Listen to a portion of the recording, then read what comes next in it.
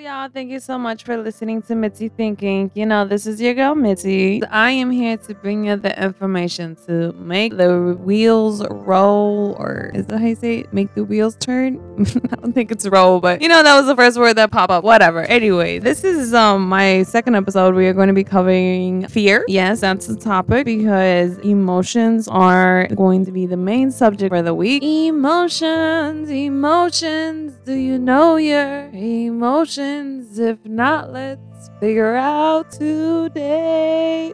Sorry if you haven't noticed, I break out in song randomly. I don't know why. But anyways, we're gonna be breaking down fear today. We're the dictionary version of fear, the professional research I was able to find on fear, my perspective on fear, how I handle fear, how I see fear in general. So that's supposed to be today's episode. And if you missed last week's episode, go check it out. It's pretty cool. Hey, ladies and gentlemen, so we are gonna be breaking down fear by the definition. So the definition version of fear, I was able to get it from Merriam-Webster.com. Fear is considered to be an unpleasant feeling caused by being aware of danger or expecting something bad to happen. Just in case anybody wasn't necessarily sure what they're feeling, if you're expecting something or feeling danger, that is what we call fear. Okay, so I was able to find an article called Building a Fearless Mind, written by Eric Jaff, published September 2013, stating in the late 1960s, an animal laboratory in Rutgers University had three researchers named James Massanin,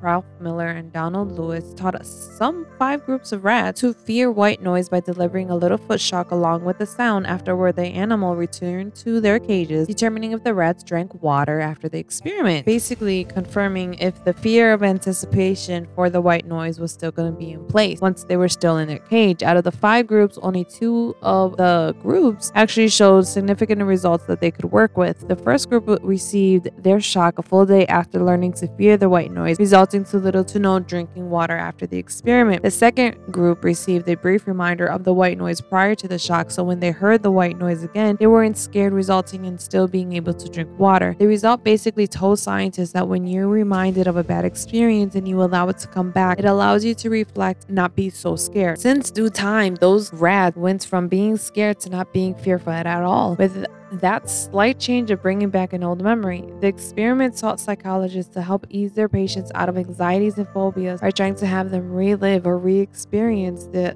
trauma, but on a different frame of mind where it no longer becomes fearful, by hoping to erase the trauma completely, causing a huge breakthrough in the concept of fear. So from what I understood from that research, if someone had a bad experience in a house and suffers from nightmares and won't go anywhere near the house or any house that may be similar or may give off that vibe of that house that the person has nightmares or traumas with, then I would assume with this research, a doctor would recommend the person to visit that house and be exposed to the house slowly so that they start not seeing that the house is that bad or the house is not the problem. It's the spirits in the house. I'm kidding.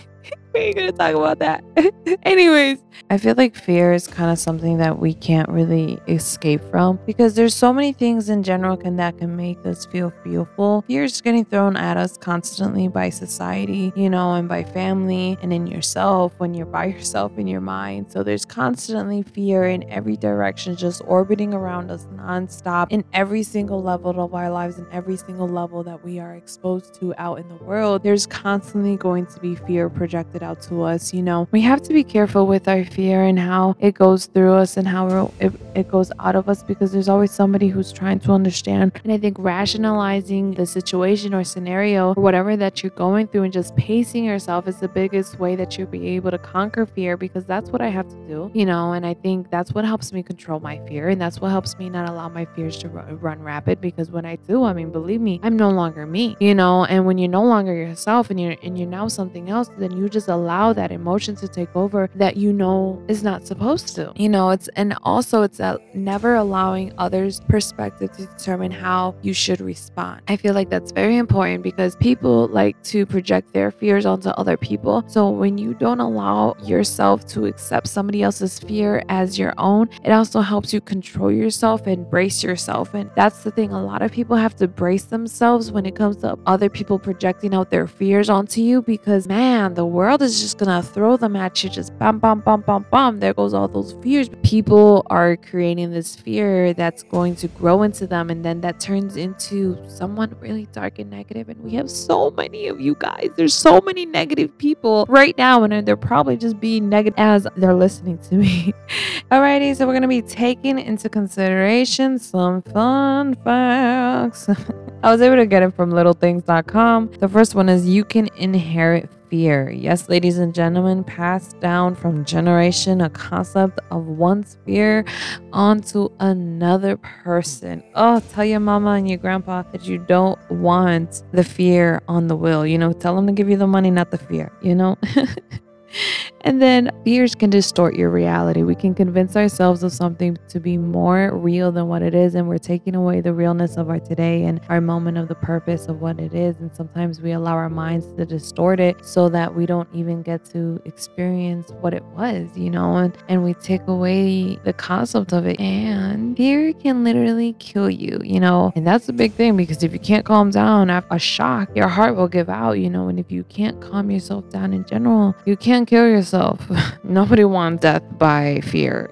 Death by fear does not sound nice when you find out how did you die? Oh, I was so scared. I was so scared, so I just ended up dying. I pulled a possum. When possum just there you go on the floor. But I swear I was alive, but apparently I didn't make it. This is the part where we're going to be wrapping up the show, and I'm going to leave you off with some quotes to make you think, because that's the point of Mitzi Think Inc. It's about let's think about stuff. The first quote is going to be, fear can take away as it does provide. That's something that people really need to take into consideration and let that ponder into their mind. Fear can take away as it does provide. The second quote is going to be, fear makes people do the most thinkable things. And I know I am not the only one that knows that these two are real, so think about this. Fear makes people do the most thinkable things, as well as fear can take away as it does provide. And if you really need me to break it down some more, I don't. To be honest, I don't need to break it down some more. You just need to think about it. That's the fucking point of this show, is for y'all to think about it. In the nicest way, please think. Alrighty, ladies and gentlemen, this is the end of the show that I have to call it goodbye. Goodbye. Until next time. So go check out mitzythinking.com. You can check out the blogs. I always have exciting new topics on there every Tuesdays and Thursdays. Quotes, the yearly quotes, the monthly quotes. If you haven't read them already, go check them out. There are plenty already out there now, and there's plenty more to come. Stay tuned for next episode on the podcast. It is going to be covering joy, because we're covering emotions. So stay tuned. If you want to hit me up and send me a message, you're more than welcome to send me your testimony or whatever experience that you're going through. If you want this to be private or shareable, or if you just want to vent, let me know. You can send me a message. Go onto my website. You have full access to message me in any way. So tell your mother, tell your brother, tell your sister, tell your hater, tell your lover, tell your friend that Mitzi Think Inc. is doing it again. And take care, be safe, y'all, and stay tuned. Bye.